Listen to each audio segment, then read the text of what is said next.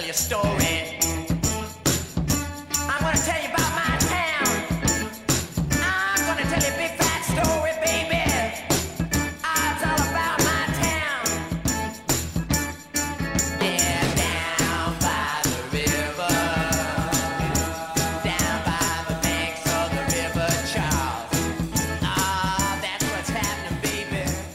Here's Bergeron, a one-timer. Save Romer. Rebound loose on the top of the crease. Richard score! Bergeron! Bergeron! In Game 7, and the Bruins win the series! Bases loaded. 2 out. Hard hit into right. Back at the wall. Tie game! Big Poppy! The grand slam! Anything's possible. Anything's possible! Lynch in the backfield. Russell looks, throws inside. Oh my God! It's picked off at the goal line. It's picked off by Gus Littler. Intended for Lockett at the goal line. Oh my word! With 20 seconds left. Oh my. But I love that dirty water. Oh, Boston, you're my home. Hello and welcome back to B&E Boston Sports Radio. This is episode 6 here at Quinnipiac University. Woo. Joined today, Mike King, Seth Fromwitz in the studio. No E today, but the show must go on. Shout out E for keeping busy with class and Chronicle stuff. But we had a busy week of Boston sports. We're going to toss in a little bit of New York Jets football in here, and we're just going to have a great time on this Friday afternoon. So, starting off with our favorite topic here at B&E, the New England Patriots back on track. Got a very impressive win on the road last week at MetLife. We were in attendance. In attendance. Yep, that was awesome. I had a great time, so let's just address it with that. It was a fun experience being down there. One of the only cons I'd say would be, the shoeless woman that sat directly in front of my friend Seth over here. She stunk the place up pretty good, but other than that, it was kind of a sloppy game, I would say. Some offensive issues on both sides of the ball. Or offensive issues on both teams. Yeah. Mm-hmm. I should say. Better football could have been played all around. Exactly. I did want to mention, I was saying to Brendan right before the show started, Ramondre Stevenson, I didn't even realize, he had 71 yards rushing on 16 carries, 7 receptions for 72 yards, and per Brendan, he's one of 2 running backs in the NFL to have over 500 rushing yards and 200 receiving yards, the other one being Christian McCaffrey. That's what right. a duo right there. Christian McCaffrey is talked about as one of the most, versatile running backs in the NFL. He does a great job at both. And he threw a touchdown, so that'll only prove his versatility. He's really adding everything to his bag. But like Mike said, Ramondre's been on a tear lately. I think it does numbers for a few different things. Bill Belichick has publicly, complimented, Ramondre's game, which I think is something that, rarely happens for Bill Belichick to go out of his way and compliment, a player on your team, especially a younger player. You see him do it with the vets, the people that, like have McCourty. McCourty. Yep, will get Slater. Any of his typical, veterans that have been there for a while. But right. Ramondre's looked great, and this is significant because you have can do it all back. He's getting the receiving opportunities. He caught a couple passes the other day, and you have a guy that when he's on the field, he's big enough to throw blocks here and there when our offensive line eventually gives out, which it happens to do quite a lot. What I'm very impressed in watching him play is the second, third, fourth efforts even. Yeah. As soon as I think he's got to be up there in the league. Yards after contact, he's got to be high. I can check it actually, but he's a guy that just refuses to go down. I'm not going to say that he's the same player as, so don't quote me on that, but he reminds me a lot of Marshawn Lynch in the fact that, he's just head down, I'm going, and you can't bring me down. There's nothing you can do about it. He does bring me Marshawn Lynch beast mode vibes. Yeah, and that kind of killed the Jets on their third down defense. It was really a lot of just him powering through. like seeing him, like whenever he had the ball, I knew that he only averaged 4.4, but I knew more often than not he was going to get a solid gain of at least 7. Yeah. And, Harris has been out for at least 3 or 4 weeks at this point. Well, he's back. Is he back? He played on played Sunday. Sunday? He played Sunday. All right, so 11 carries listen, for 37 yards. That statement right there by me, completely unknowing to the 2 situation. receptions as well for 15. That, to me, speaks volumes of the situation that we're in right now in the running back room. I was at the game, and it's... Yeah, but you're also, when you're watching the game, you barely see, or pay attention to who's on the field, because when we're at home watching, we have the broadcast telling us, every Checking single in. detail, but Right. at that game, there was so much going on, and it was so overwhelming that you just could not... You couldn't pick up on the little things until they happened, and it was where the ball was. Yeah. Right. But I did end up just looking this up here. Ramondre is 6th in the NFL in yards after contact with 309, which is over half of his total yards on the ground. And he is also 3rd in the NFL in broken tackles.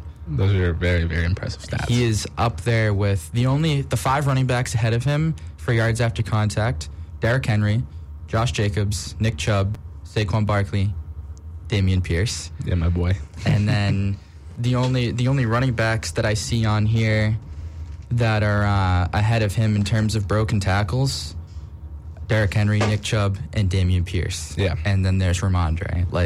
And that's an he's impressive absolute group to freight be train. in. Very impressive group to be in with those course. big name guys.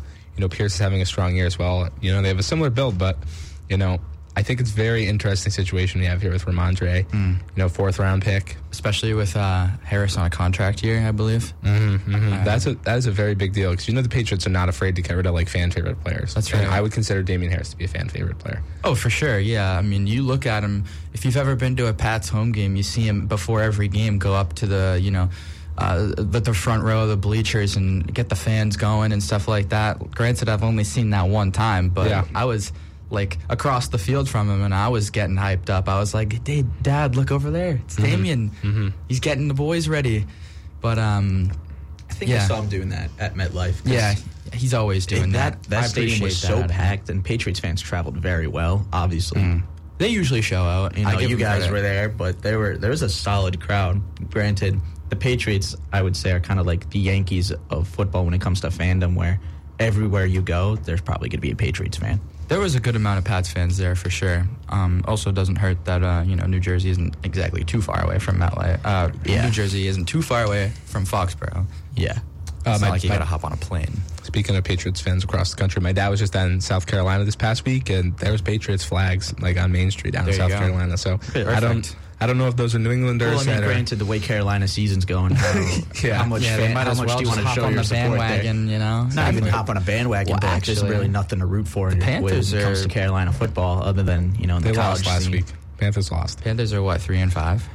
That's gotta be. I thought that was I thought it was 2. worse. I'm pretty sure they almost won They almost got only first had- place in the division. I I thought they think. only had one. Yes, one that win. division is weak. That Not to get- division is weak. not to They get are- off track, Oh, they're but 2-6. I the apologize. Atlanta Falcons to be in playoff contention right now. It's That's the thing, fascinating. though. They were both here. They were. Oh, I might be tripping saying this. Never mind. The Falcons were 3-4 going into that game, and the Panthers were 2-5. So yeah, if the Panthers won that game, they would have been in first place, which is crazy to think about. Wow. and now they're in last. But anyways, It's a close division. yeah, 4-4, 3-5, 3-5, 2-6. Speaking of close division, we got not Patriots. We have Jets Bills this weekend. I'm going to preview it. Let Seth take the lead on this, but that's a big game for the entire AFC East. It's I'd say it's close right now record wise. Obviously, the Bills are probably the most talented team in the NFL. Oh, for sure. Obviously the AFC East, but I think their defense has really been the standout this year, to be honest with you. Yeah. Their offense has put up over 200 points this year, but I was reading something earlier, and only 98 points allowed this year through 8 games, or 7 games because they had a bye, I think. Were you reading that through our Pro Football Focus Plus account? Shout out to Mr. King for hooking I was that up. not, but I should have been. Yeah. Let me sign into that. Our Thank you to my dad for that. I appreciate take a that. special moment to shout out Mr. King for that. We appreciate that. Our biggest fan out there, and he's hooking us up with the subscriptions to get those fine statistics so that we can actually back up what we're saying, and we're not just an opinion-based show. Think about this, though. The Bills, through 7 games, are averaging 14 points allowed. Unreal. Yeah, that is and very... is Tre'Davious White even playing? I don't think he is. I thought he got hurt early on. They have They have a very young secondary. He had torn his ACL and missed, I think, all of last year or most of last year. I don't think he's played this year. No, he has not. I think Kaiir Elam is like their top corner alongside another rookie 3rd rounder, I believe. Yeah, I think Elam's been playing well, I think, which obviously would amount to the fact that they are, letting up only 14 points a game. Yeah. Which is definitely up there in terms of defenses around the NFL. But Seth, what I wanted to ask you was coming off this tough, close game to the Patriots, what do the Jets have to focus on in order to keep the game close and winnable against the Bills? Well, I think the answer is pretty obvious. It's Zach Wilson. I mean, I would have a lot more confidence coming into this game if Zach played against Cleveland, because other than Matthew Judon, he never really faced as much of a powerful pass rush as what he's about to face with the Bills. So I'm uncertain. Like, his biggest downfall was the pass rush. He didn't get sacked, I believe, unless he only got sacked once. I think he got sacked once, and I think it was Lawrence Guy. He got sacked twice. Okay, but one of them had still, his ability to evade sacks was absolutely superb. Yeah, he was able to move around the field well, but it's just once he starts moving, that's when things start to shut down. Right. That's when he starts to shut down, because all he's thinking of is, I got to get rid of the ball. I can't take a loss of yards. And meanwhile, he's got past the line of scrimmage about 5 or 6 yards, and then he could just scamper out of bounds. Right? His ability to evade sacks was absolutely amazing, but his inability to evade sacks for a positive gain just was not there, and that's ended up eventually how they lost, because when he did try to get that positive gain, he would throw off his back foot, and it would just not be right to into McCourty's Jets. hands. Right. Just not to the Jets. And I think that that's something that they have to work on. They have to work on, incorporating more of a run game for Zach Wilson, because he's not Lamar Jackson type speed. He's not Kyler Murray type speed, but he can move fairly well. He's a young guy. He's not necessarily considered just a pocket quarterback. Yeah. He has that mobility with him, and he's just got to trust himself and be confident that, I can get those yards myself. He only had 1 rush for 2 yards. You expect a little bit more of a run game from such a young quarterback. Granted, he passed a lot better than the week before. He had 355 yards. Right. And, he got Denzel Mims very much involved. Garrett Wilson doing Garrett Wilson things. Garrett Wilson had a nice... was it either a deep ball or he caught it and he had a lot of yards out of the catch? I think he had both. I think he had both. I believe that. His longest was 54 yards, which is fantastic, and that wasn't even the longest pass that play that they had. It was Denzel Mims' 63-yard play. But he just needs to be able to get a better feel of what's around him, right, or what's in front of him. He has a feel for what's around him, and he was able to move very well. But you got guys like Von Miller coming off the edge. Yeah, Von Miller's a bit old, but he's still Von Miller. He's still doing a fantastic job. He's having a great year. Yeah. He's getting pressure on all the time. It's just all about being able to get past that line of scrimmage, getting a positive gain. Yep. Interceptions are going to happen. Some of those interceptions, it was a bit... Yeah, and of course, he's still a second-year player after all, and he missed the first, 4 or 5 games of the season. One of those he's interceptions, still sort of settling in. One of those interceptions he had, it was just a high-pointed pass that, you're expecting a super athletic receiver play from a running back in Ty Johnson, which you're not really going to get. Short, right? He's not 5'9". He's not the tallest of guys, so you're throwing him over the middle like he's your tight end. So you can't really fault it on Zach as much as just trying to get it over there. But the other 2 interceptions, he was off his back foot. He was scrambling out to the right. And, it was just absolute ducks to the other team. I don't even think there was any contention for any of his receivers to make a play on it. But yeah, what I would like to see Zach Wilson do, just as a football fan in general, Mac Jones last game, definitely not known for his legs at all, but he ran the ball 7 times, only gained 20 yards. But Wilson's got to make up his mind a little quicker rather than hoping that somebody ends up getting open by the time he's right next to the white paint on the sideline, because at that point he's either got to force it or he's got to throw it away. And go ahead and run the ball up. Go ahead and slide. Go ahead and just go straight down, even a few times. If it's a few yards, there you go. Yeah, and one of the things that I noticed was that he was only making one read and then moving, right? He's almost cursed by the talent that surrounds him, because he had, Garrett Wilson. He's a very quick guy. He's going to get open more often than not, and he looked for Garrett Wilson. And the Patriots' defensive secondary, it's not bad. They're a pretty good secondary. Obviously, 3 interceptions for sure. Yeah, but it's not a bad secondary. And he made one read, saw it wasn't there, and then he got moving. Right, granted, that pocket absolutely collapsed on him, but you got to be able to not wait so long for one guy to open up. You got to be constantly scanning, and that's the difference between a college quarterback and an NFL quarterback. You're not going to face the same guys that you faced at BYU. Absolutely not, in no way possible. Right, you're facing guys who played at top 5 schools, guys who won national championships, guys from the SEC, Big Ten. You're going to face talent that will cover. That's going to cover everybody, and you need to be able to adjust, adapt, what I wanted to just touch on real quick before we move on. Pat's obviously playing the Colts this week, kind of a big game for them. They'll be able to maybe get up above 500, which would be huge before the bye, because I do believe their bye week is after the Colts game. I know the Jets' bye week's after the Bills. Okay, then there you go. So, Brendan. Yes. The Colts are playing a first-time starter, Sam Ehlinger.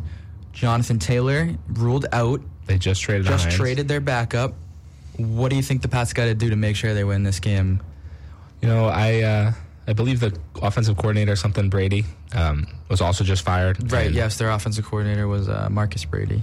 Yeah, so, my initial thoughts of the Patriots that they need to win this game is they just need to treat it like any other game. I hate this narrative because they did it with the Bills. The Patriots themselves probably, like Bill Belichick was like, the Bears are a very talented team. And as fans, we're like, that's not true, Bill. Come on, stop lying to us. But I think mentally as a football player, you need to go into this game and treat it like you just played the Jets, or you're playing the Bills, or this is a playoff game, because it's the NFL. Everyone's very talented, and you never know when a guy's going to step up. Like Sam Ehlinger could have a, Cooper Rush type of comes into the game and dots us up. Just wins, yeah. Just makes the right reads and doesn't throw any scary passes or anything like that. You never know. I mean, we've never seen him start before, I don't think. So you really never can rule out the underdog. And, obviously I'd give the Colts the underdog status with this game, just specifically how their season is going and, with the moves they recently made internal. So yeah, this is a huge game for them as well, because they win this game, then they're up at 500 and they're above us. Yeah. So that's another thing to watch out for. You're fighting for a playoff spot down the road here. This game is actually a lot bigger than people will think. And obviously having no Jonathan Taylor, it helps. It very really much a help. I remember he ran all over us last year. Yep, thanks Dante Hightower for that. But he's no longer on the team, so there will be no missed tackles, hopefully, on runs up the middle with 2 minutes left. But I know we hate him, but I got to say, N'Keal Harry made an amazing catch against the Colts last year. There's no chance we don't threaten a comeback if he doesn't make that catch. That was probably the highlight of his career. Right, for sure. That was, I remember, I think we might have, I don't remember where I was watching that game, but I remember screaming at the TV, oh my God, he turned the page. Either that or the Seahawks game that he had in 2020. Those two are probably the highlights of his career. But, well, it's never a B&E episode without a reference to big old 1-5. Except for last week's. Yes. That was a weird fever dream episode. For those who did not see on Twitter, last week was a momentous, monumental, historical episode, whether it was about it wasn't even about what we discussed, more of what we didn't discuss. And I believe, Yes. since my first time, We it was We refuse did not- to mention. don't quote me on number this, one. but I Nikhil believe that since this show was founded in October of 2021, that we had referenced Nikhil Harry every single episode until last week, where we, the page just didn't fall. And I he think got a that's, touchdown. yeah, and Right. that- touchdown That last week. scored. yeah, so we will reference him this week, and he probably won't do anything. So I think we just got to keep this rolling, working against him here. But yeah, Mike, I think it's just important for the Patriots to treat this like any big game. I know that's cliche, but they just need to stay locked in. Right. I'd really like to see Jack Jones, get some kind of pass breakup, interception, just keep his little train, get his confidence up. You gotta believe that they'll stick him on Michael Pittman. Yeah, give him the chance. Like, we potentially have a stud in the secondary, and his Yeah, development right now is very important. That's right. Because then you can trust him down the line. He's had a matchup against a good receiver. Yeah. Trust him, and when we go to the playoffs and we have to play the Bills or the Jets or someone that we have to beat as a good stud receiver. He's had a great first half of the season. He's ranked highly among corners, not even just rookies, but throughout the league as a whole. Him and Sauce Gardner, legitimate threats to each other. So good. They're legitimate threats to each other for defensive rookie of the year. I mean, Yeah. I think right now Sauce probably has the edge on him, trying to be unbiased. Because Sauce is special, he was very a first special round player. talent, and he's living up to it. And I think Absolutely. that definitely means something. But he did give up a touchdown last week against Jacoby Myers. And Jack Jones, I don't think he gave up one. So I wouldn't even consider that. Like, I really don't consider that. Forget my bias. If you see that play, We're not biased. yeah, if no, you see, it was a if you see screen that at play, the goal line. It was a screen where he was blocked off, so he wasn't even covering. Yeah, So I wouldn't even. it is what it is. It is what it is. It was 1 right. yard, or not like a few yards. So it's not like it was a crazy amount. Or I think with the what is it? He had 2 tackles for losses already. So with that touchdown pass, he essentially only gave up 1 yard, 1 touchdown that entire Right. game. Yeah, I mean, Which that's is not too bad, of course. Insane. He's. I mean, so yeah, good. He's teams so refuse good. to throw to him, and he's a rookie, so that just shows you, exactly how good he is. And he's 6'3", which you don't see a lot of those tall corners that are fast like that, able to move well. Yeah, 6'3". 6'3", 200. Yeah, he's gonna have a good career if he can stay healthy, which so far hasn't been a problem. So Yeah. Well, I mean, how hard is it going to be to stay healthy when you're not getting thrown to, so you're not needing to make. hey, you never know. Those plays. Non-contact injuries They in do the happen. game nowadays. They do happen. Yes, but But yeah, we will. We'll be right back in a few minutes, and we will give you some thoughts about hockey and the Bruins and the Rangers game last night. And yeah, we'll be right back. All right, stay with us.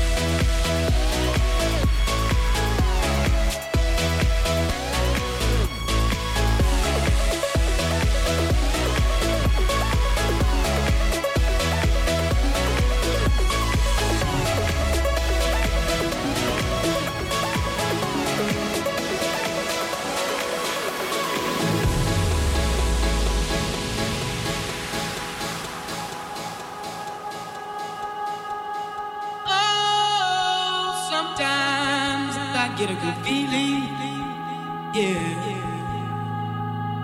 Get a feeling that I never had before. No, I get a good feeling, yeah. Oh, sometimes I get a good feeling, yeah. Get a feeling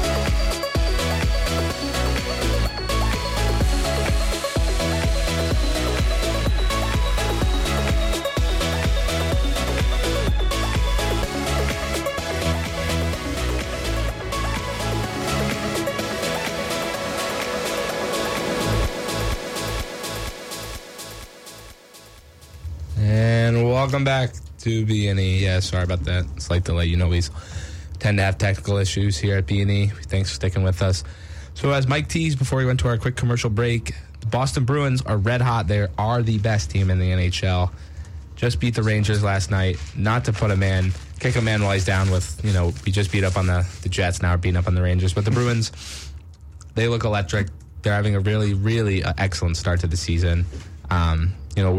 You have Bergeron and Krejci back, definitely having a positive impact on this team. But, you have some players that we've personally not been a huge fan of here on B&E. I mean, you. Yeah. I mean, we as in I personally have been shitting on Nick Foligno for a while. And Brendan. He's actually proving me wrong. He's proving me wrong. No. But it's fascinating to me because for a while, I mean, he's got, 4 goals this season? Three or 4 goals this season. That's more than he had all of last year. And I understand. First star, too, last night. First star of the game. I listened to his post-game press conference, and, it was just it was kind of made me like him. I don't know. He was very, yeah, I know. It was very maybe I shouldn't have been doing that for so long. But listen, I was against him for so long because he was getting paid a significant amount of money to be in the fourth line and play over young guys. And this year, you're getting young guys. Jacob Lauko, AJ Greer, both in the lineup last night. AJ Greer got in a fight, stood up for Trent Frederick after he got completely laid out. Filthy hit. It was a nice, and I can't deny it was a big hit. But team's clicking. I think everyone's starting to lock in, and I like it personally. Not only being, the best team and having a great record, but a thing I've been talking about on this show for a while, and if you were here, he'd be able to kind of most likely back me up on this, is that the Bruins are at the end of this tunnel right now, this window of winning, an opportunity to go and compete for a Stanley Cup. And I'm not going to hide from it. This is Bergeron's last year. This is more than likely Krejci's last year. The deal was probably, let's run it back one more time just for the sake of all the time and effort we put into this organization. With the team performing so well right now, I think it's important for management to make the right decisions, which we will get to. They made a bad decision today. But for management to see that the team is able to compete for a championship and go out and make moves that will put us in an opportunity, whether it's in the next month or if it's right before the trade deadline, to go and acquire talent that will be able to kind of push you over the edge. Because to win a Stanley Cup, you have to have depth. You have to have guys on the third and fourth lines contributing. Because if you look back on the 2019 team that made it to the Stanley Cup, you had guys Noel Acciari, Sean Corrali on the fourth line. That fourth line was special. They were special, and it really adds to it. And you need to have young guys that want to prove stuff, and I feel like we have that right now. They just traded Jack Stanika, so they're confident in the young guys they have now. We have veterans, and we have everything. So, I'm going to turn the page to Mike. What are your thoughts on the team so far? What has, in your opinion, been the reason that they have been so successful? And do you think it's just a good start? Do you think they're just all around strong team? I mean, the big thing is the chemistry is just finally all clicking. I mean, you've got Pasta and Krejci reunited again. Obviously, he wasn't playing last night, but you had Pavel Zacha on the second line, I believe, last night. Made a great pass to Jake DeBrusk, who slapped home a one-timer. Yeah, it was Ethan got that on video, which was nice. And he's continuing to expand on his good end to the season last year, After he reportedly requested a trade, he has since rescinded that trade request and seems to be very happy now playing on a mixture of the first and second line, mostly the first line. He's only going to get better, I think, as he gets older. I think he's in a great position right now. I think this is going to prime him to be a more dynamic player once Bergeron and Krejci go after this season. They're definitely going to need to go out and grab some center in free agency or trade for them and extend them or something like that. Somebody that is just worthy enough, you feel? Do you feel that's a move that they would make this year to really bolster up the lower end of the team, or do you think that's something you address after this year? barring injuries, I don't think they need to. Yeah. Not this year. That's something, you're going to be losing that Bergeron contract, even though he's not making a ton anyway. Yeah. You're going to be losing Krejci. So there's some money that opens up there.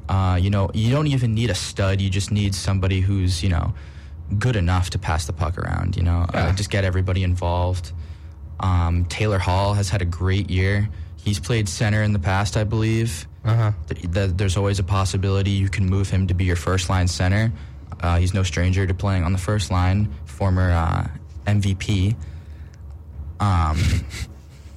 But yeah, I think the hot start is exactly what they need. They need teams to, fear the Bruins. Yeah. Right now they're playing great hockey. The defense hasn't looked too bad without McAvoy, which only should be back. Like they've all right. So here's the thing with Mac. He can technically come off this weekend off the whatever the NHL calls their entry list. It's like the LTR, LI something. Yeah. It's not. It's something fancy. Injured list or whatever. I don't know.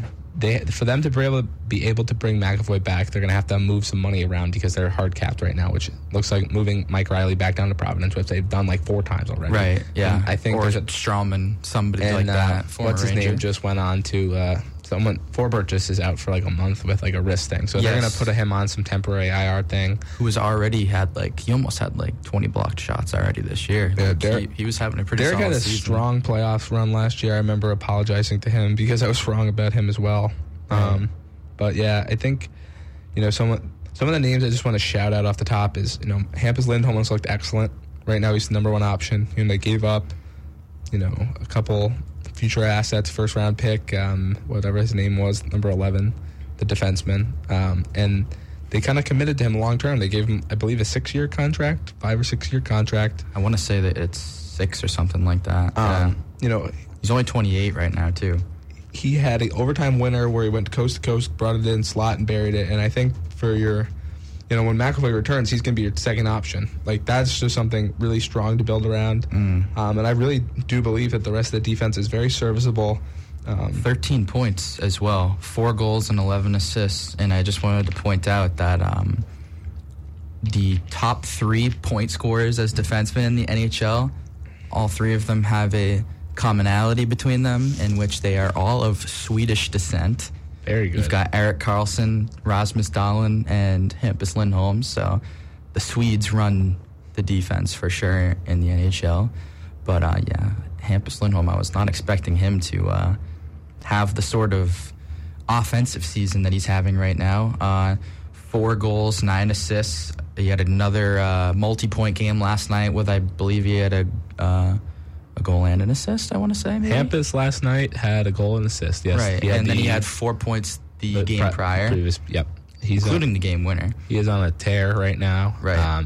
Along with him, the guy you already mentioned, Taylor Hall, has been excellent. He's back to that kind of, I'd say, 20. What year did we acquire him? 2020, I think. Well, he wasn't here for the... It was the second. I think it was the second half of the 2020 season.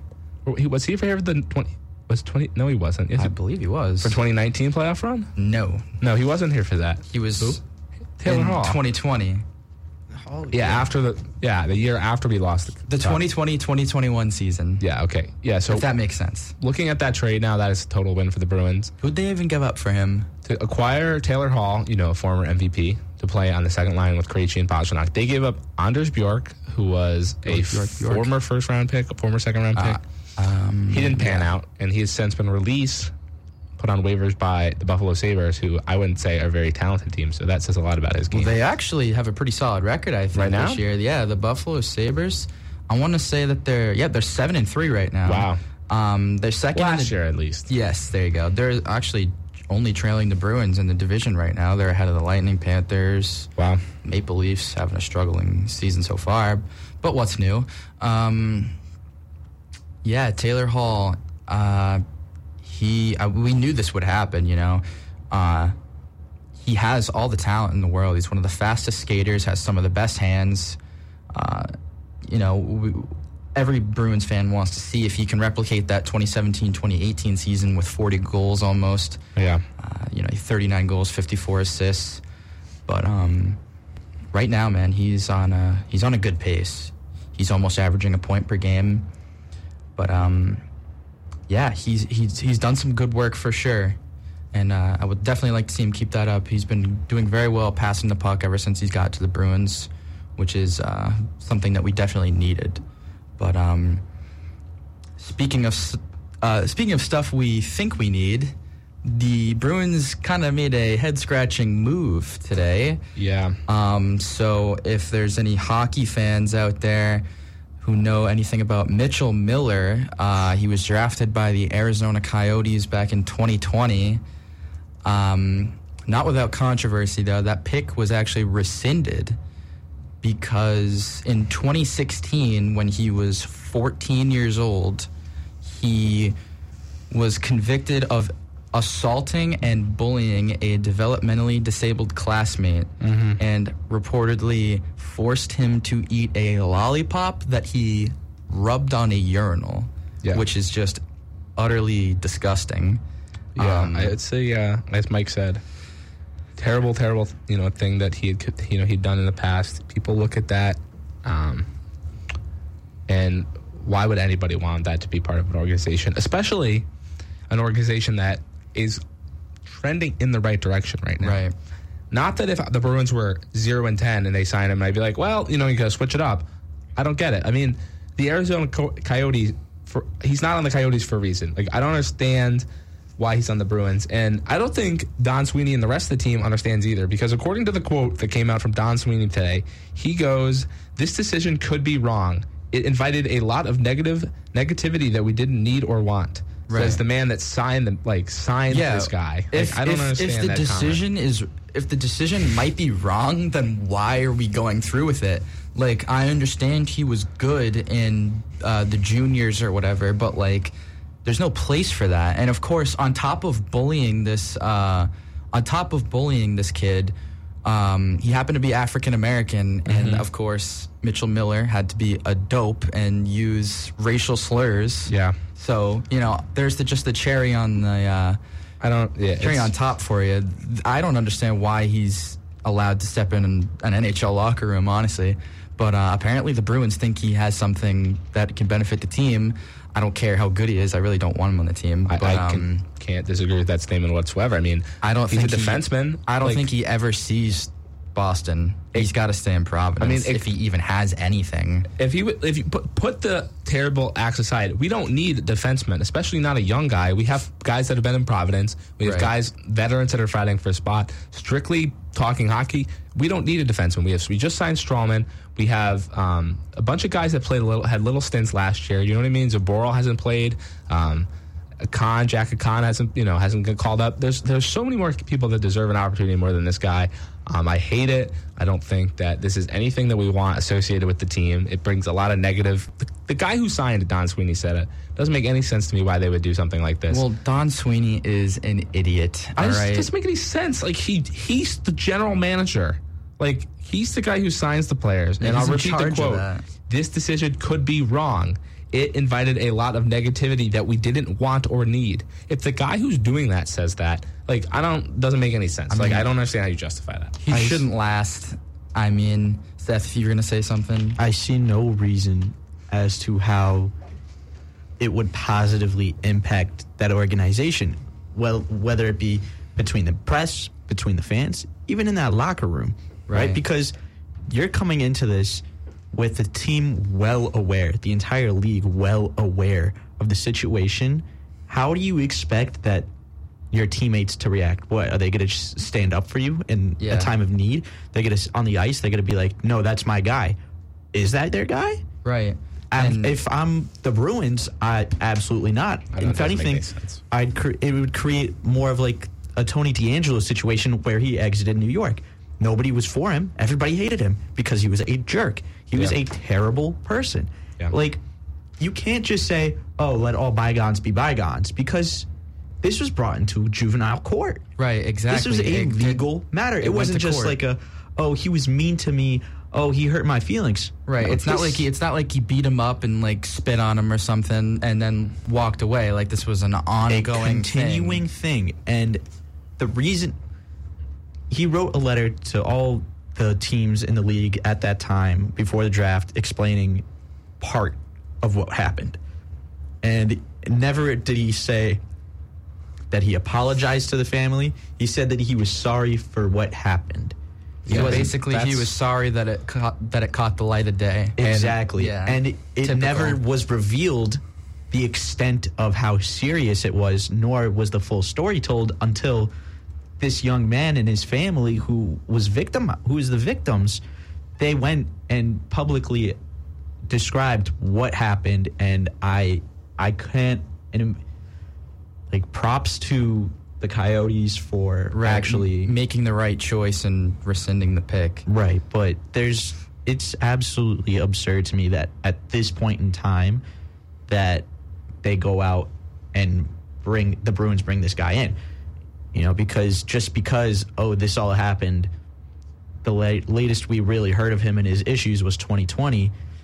It's 2 years later, which doesn't make anything better, and it's in a time where people are actively trying to make changes in the world, and stuff like that especially is all over the internet, just does not go away. Right. And like I said, he was 14 when he did this, which I don't want to hear anybody say, oh, he was just a kid, because he's still a kid. Exactly. He's 20 years old. 6 years. I mean, like, that's you can go to all the whatever, but like some of that, I feel like some of that stuff, like, you can't like change about a person. Maybe of course, I'm wrong, that's something probably deeply rooted, I would say. I would agree with that. Of course, we were listening to Boston's finest radio, Felger and Maz, earlier, and Felger brought up a great point. People like him, are the same type of people who, they like hurt animals when they're younger. There's like a deep problem there. That's something that's just like, that's underlying, and he's got issues, I guess, and I don't think that it should be up to the Bruins to deal with that. It's not of their concern, I don't think. Hopefully he doesn't stay here very long, but like I was saying, he did this when he was 14, and I don't know about you guys, but when I was 14, I knew what right and wrong was for the most part, especially in terms this situation, right? Bullying and racism, like, that's not stuff that like you like learn when you get to a certain age. Like, right. That's something that is you know about it, yes, right? You're very aware of that. If you're 14 years old and you see a kid like that getting harassed by and assaulted by this, jackass or whatever, you're gonna, most of the time, you're gonna go say something. Like, that is wrong. Yeah. So him being 14 is not an excuse. At least in my eyes. I don't know how other people feel. I don't know who would be excited about this signing, but it's definitely just the last thing the Bruins need right now, because they're just on an absolute tear right now. They are taking over the NHL. 10-1, best start in franchise history, and then they go and do something like this. Like, it's almost like they're trying to kill the momentum. It's mind-boggling. And of course, we've been reading about this situation. It's very fresh. This happened today. Where it's more information is coming out, every hour. But some of the stuff I've seen is that they, the Bruins management talked to the players, and I'm sure Patrice Bergeron, the captain that has been here his whole career, has been brought in. One of the most respected players in the game, definitely the farthest thing from a dirty player or anything like that.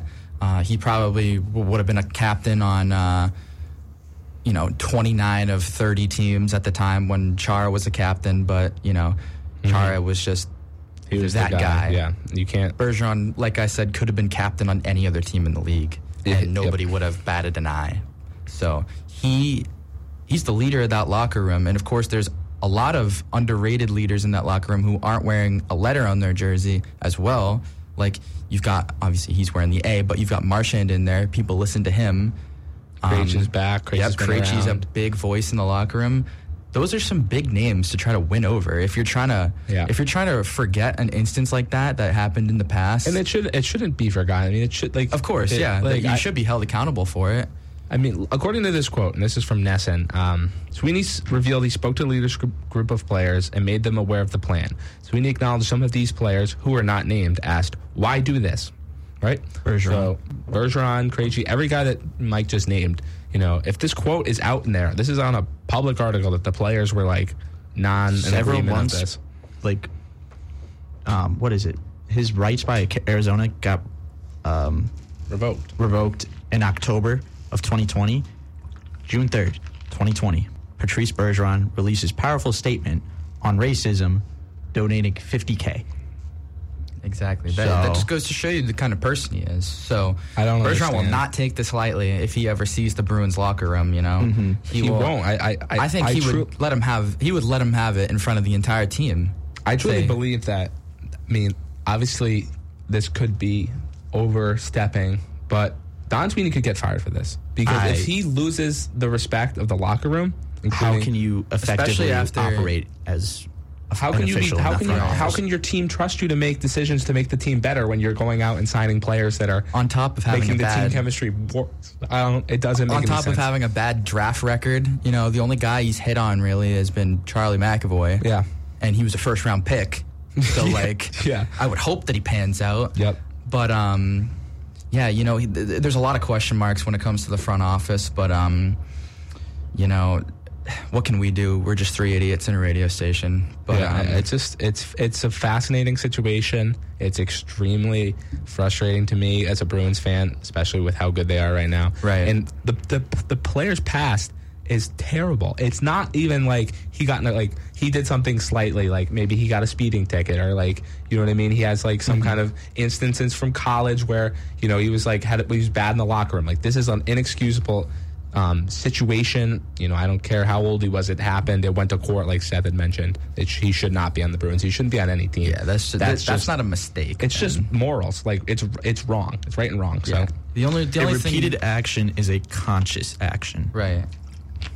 That's a powerful statement right there, Mr. Fromowitz. you know, we've been addressing some serious topics here, you know, with the Ime situation a few weeks ago and now this, but this is part of sports, and this is the part of sports that, you know, needs to be talked about as well as the wins and the losses. But so the Boston Celtics have some interesting situations going on as well.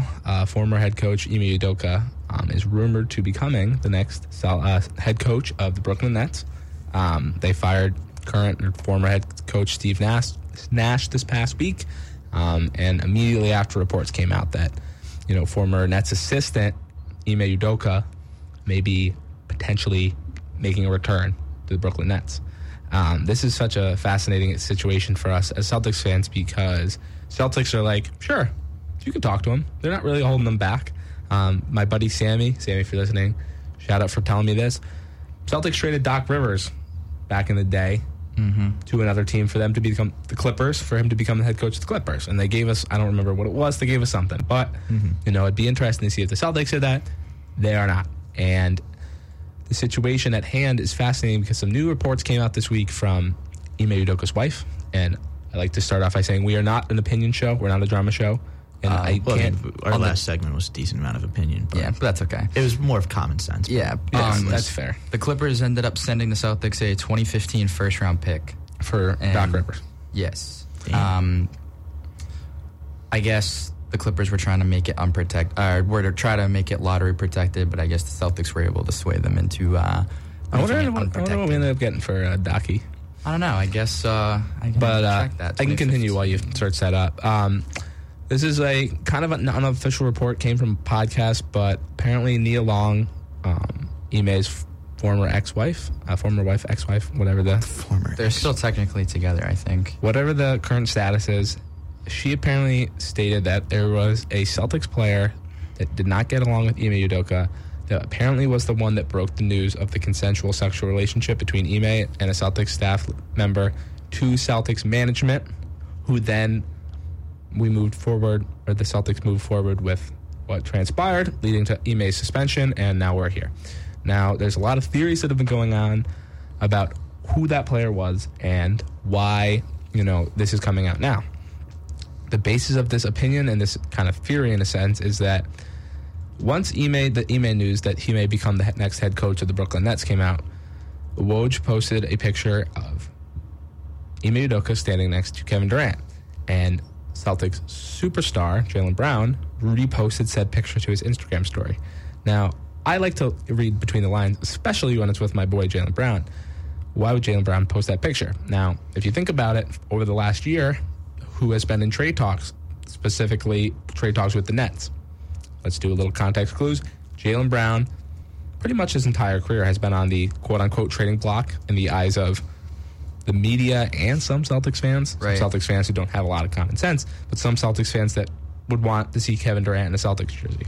So the basis of this kind of theory and this statement I'm talking about right now is that Ime wanted to trade Jaylen Brown for Kevin Durant.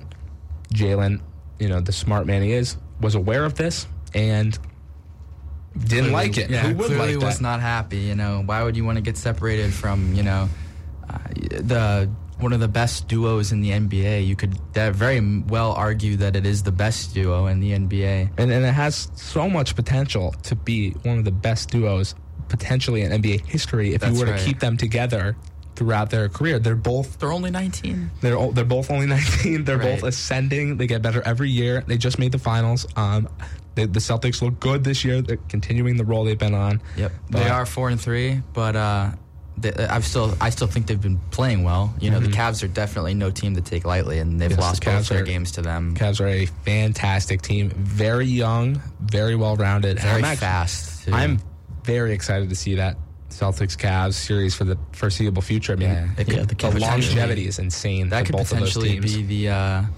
Eastern Conference Finals this year. You never know, or Yeah. they'll maybe meet them earlier. Yeah, I mean, I would be thrilled with that matchup. There's really nobody on the Cavs that I dislike. Yeah. There's really not They've got like a lot of good a players on the diva. team. Karis LeVert's a very underrated player. He put up 40 against us the first time we played the Cavs. Yep. I'm a big fan of Donovan Mitchell. He seems like a nice guy. Him and Jaylen Brown get along, and like you said, Karis LeVert has been very strong for them. Karis LeVert, I believe he had that medical issue that they found. Wasn't it cancerous or It something was like something that? sure where if the Nets didn't trade him, he wouldn't have found out. Right. So because it was like a physical, yes. to be complete the trade. They have Jared Allen who. And then he also didn't he have like a bad ankle injury as well? Something I think like he had that. He's been a out for a little while, A bad but, broken ankle or something too. But he's balling out now. And then you got Darius Garland, who's I think he just came back. Darius Garland's he just came back against the Celtics. He had a strong eye injury. game. Yeah, and then you have Evan Mobley, and I really don't think any of those guys are dislikable, which makes it hard to be. Right. If they're going to become our rival for the next 5 years or something like that, then it'll be interesting. So For sure. personally, I'm really excited for that matchup. Garland led the way last game with 29 points. Mitchell added 25. Jared Allen with 14 and 14. Evan Mobley with 15, and Karis LeVert with 15. That's a very, very solid 5 right there. Yeah. And you still got Kevin Love coming off the bench, who's still a knockdown shooter from 3. He's maybe not. He may What he not used to be, but- his Minnesota Timberwolves days, but it is what it is. He can only do so much. And just because I know she's listening, Taylor, I'll give Blake Griffin a shout out. He doesn't do much on the court, but he is my sister's favorite player. So he did also put up 7 points into 3 against the Cavs the first time we played them. So there you go, Taylor. If you want to, go get yourself a Blake Griffin jersey, you can go ahead and do that. But anyways, we've got the Bulls tonight at 7:30. They are 5-4, so a similar record to us. We lost to the Bulls as well, so the first time we played them. So this is definitely going to be sort of a revenge game. That was a great game against the Bulls. Right. DeMar DeRozan having a great season, He's really turned it around later on in his career. Yeah, exactly. And I'm so glad he didn't end up on the Lakers, because then we would have had to hate him. Right, exactly. The Lakers are terrible, but he would have definitely helped. One of those players too, where his mid range is just absolutely automatic. Yeah. A lot of people regard him as one of the greatest mid range shooters of all time, and I don't think it's a stretch to have him in that conversation at all.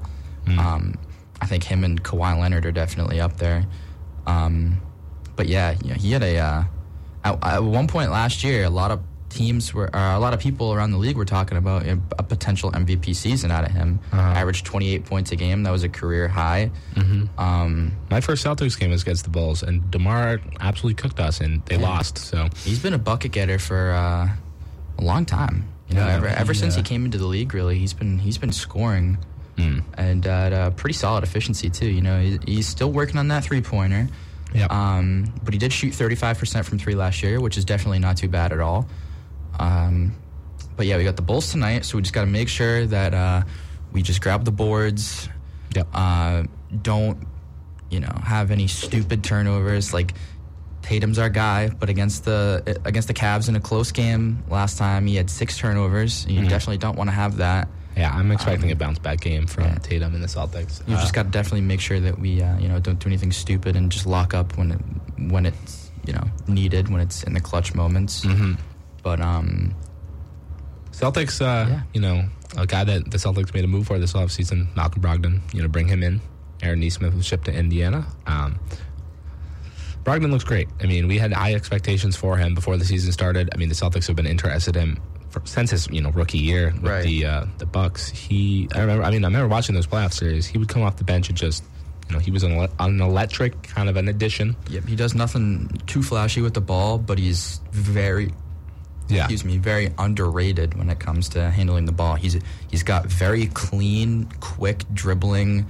He does a great job protecting the ball. He attacks the rim. I like that. He does attack the rim. Shifty underneath. He's a good passer, and he's not afraid to create his own shot. I very much like that signing. And we really didn't give up that much for him. No, definitely not. It was a trade. Excuse me. Smith and Tice. Right. So you're not, and then a bunch of scrubs.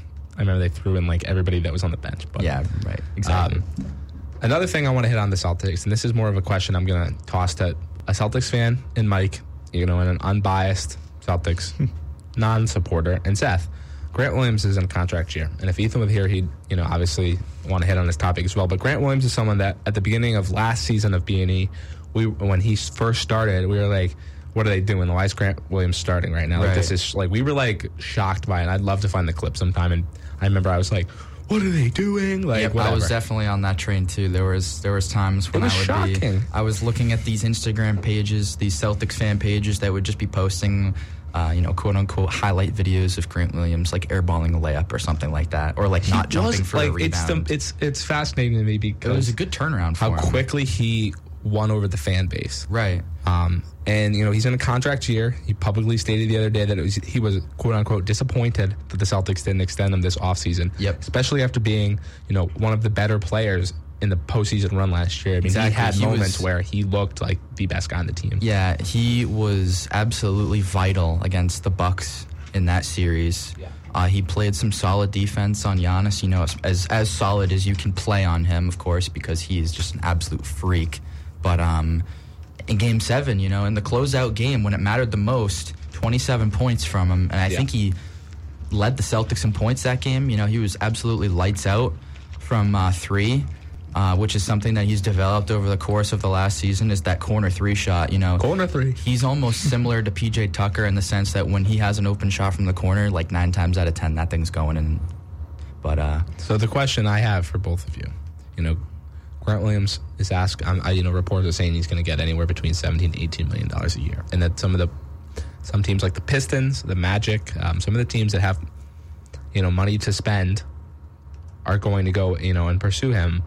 If you're the Celtics, you're in Brad Stevens' position. You see the team, you see where they're going. Is Grant Williams a guy that you bring back to try to kind of build into this core group, or do you feel like he's a guy where you can go out and potentially sign someone similar build, similar role, or kind of draft and develop someone similar? I guess I'll take it first here, but I definitely think if you can, that you should. But if money becomes an issue, then I think that his role is not exactly a Draymond Green type role, but it's similar in a lot of aspects. Yeah. And also, like I said, PJ Tucker, in the sense that he plays pretty good defense and he can hit the 3 when he's open. But there's a lot of players in the NBA who can do stuff like that. So at the end of the day, if money becomes an issue and Grant's asking for too much, because, at the end of the day right now, he's averaging 10 points a game. Would you give him $20 million a year for 4 to 5 years? Would you give him a 5-year, $100 million contract? No. Me personally, I wouldn't. I would probably try to get it down to 15 if I could. I would definitely do 5 years, 15 if he accepted it. Do you think Grant would take a hometown discount if they went on to win the finals this year? Sort of. If they win the finals this year, do you think he takes less money because they're a championship team? I definitely think that the front office can use that as in persuading him. Because he Grant fits the timeline. He loves it here. He's best friends with the franchise's best player. You know, him and Tatum and him and Deuce. You know, he is. You know, that's an underrated part of Grant's game. You know, Grant's presence is his locker room. You know, I don't want to use presence, but his locker room presence. I mean, he dressed up as Batman for Halloween. I feel like he's a positive guy. You know, if you look at interviews, everyone says he's like the kind of the class clown of the team. And I think sometimes you need a guy like that. You know what I mean? And at the end of the day, they're all playing a game, right? Yeah, and it's nice to have somebody to remind them that. You know, he's passionate, and you know, I'm not going to discredit him for his improvement. I mean, he's done absolutely everything you can expect him to do as a player, and he's in a contract year. I mean, I'm sure if he's disappointed that they didn't extend him, he obviously wants to be a part of the team. He doesn't. I don't really picture Grant as like a diva to the point where he's going to be like, you know, I'm not playing until you give me money, or you know what I mean, or like. Of course, he can always turn it around, and maybe he will earn that $20 million. You know, what if he do you think he has to do? Like, averaging 15 points a game, that's better. All right, so you want him to more points per game? Like, I'm just saying, if he was able to take a leap, another leap, because then he would earn that money. I think. What I think they really should have done is they should have probably extended him before the start of last season, before we went on that historic run when he was kind of just average, and like he wasn't bad. Like, I mean, like end of last season. Actually, my timelines are so messed up. They should have extended them, but before we started freshman year. So before the 2021-22 after season. the disappointment season. Yes, after yes. Well, that was when we were like a 6 seed. Before he was even in the starting lineup. Like if they had given him like a 4-year, like $60 million contract, we would have been pissed as Celtics fans at the time. We'd have been like, that's an overpay. Grant doesn't even play. And then now we would have been like, that's a steal. We just like, whatever. So yeah, I guess you can look at it both ways. I don't like to play the what-ifs game, but... Yeah. Seth, what are your thoughts on Grant Williams as far as what he brings to the team, I guess? And would you pay him? I don't think I'd pay him. I really just see him as a depth role player. No depth role player should be getting paid $100 million. Yeah. No matter how long that contract is. I mean, personally, I don't really watch as many Celtics games, so I'm not the most knowledgeable on, you know, I wouldn't say I'm the most knowledgeable on this topic. I hear Grant Williams, and I only think of a guy coming off of the bench. So unless he's, you know, the best sixth man of all time. He's not even the sixth man, though. Exactly. That's right, yeah. Therefore, he should not be breaking any sort of bank whatsoever. Like, yeah, he might be a well-liked guy, but well-liked guys don't win games. Unless they're good. Unless they're very good.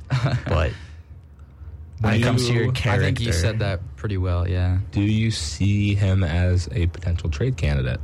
Definitely. I think he's a good enough where you could get a good return out of him, but not good enough that he should be breaking or he should be eating up a lot of money. Now, I think depending on how their season goes, I think if they were going to trade him, I think a good spot for him would probably be somewhere like Charlotte. Mm-hmm. And what would you look to get back? Would you want picks, or would you want like a veteran? Like, I don't know. Well, the way Boston sports is going, you'd probably want Miles Bridges now. I mean, you're not wrong with that statement. We're in a bad spot right now. I think if we're banking on Gallinari to be healthy next year, because he is under contract for next year, then I think that grabbing draft picks would not be terrible. I mean, if we can get a first-round pick out of it, that would be wonderful. But I mean, like, what about like an emergence of like, you know, a Sam Hauser type?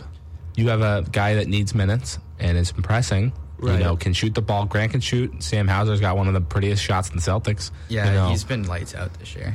You look into something like that. I mean, I don't want to ship Grant off unless it's going to be worth it. I don't think trading him would make any sense. Mm-hmm. Just chemistry-wise, it might make sense, like, you know, team draft pick type. Like, it might make sense that on that side of the game, but, like, I think it would definitely put us in the wrong direction.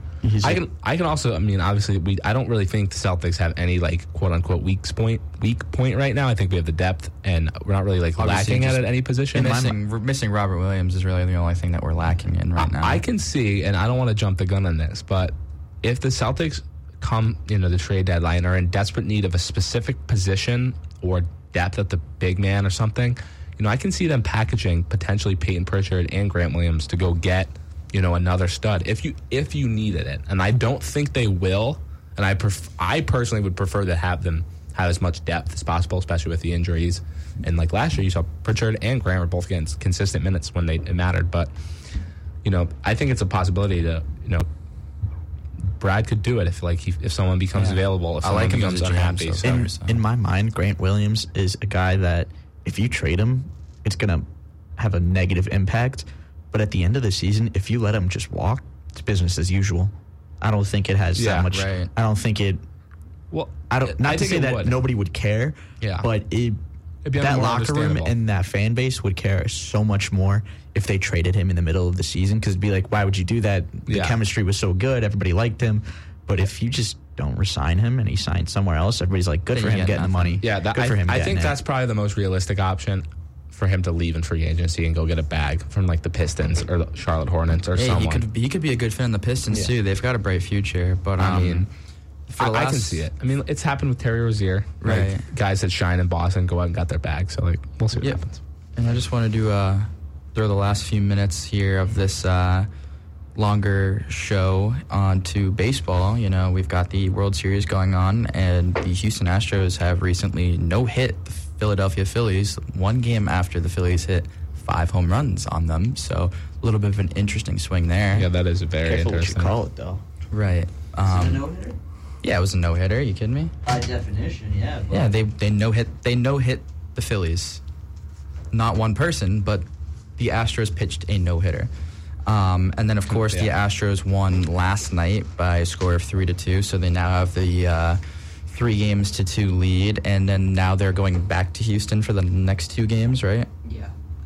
It's 2-3-2. Is that how it works in baseball? Yeah. Okay, 2-3-2. so yeah, that's going to be tough then to win 2 games in Houston. If you're a Phillies fan, don't stop believing. You got the Eagles. Exactly, right. Don't stop believing, but you still have the Eagles.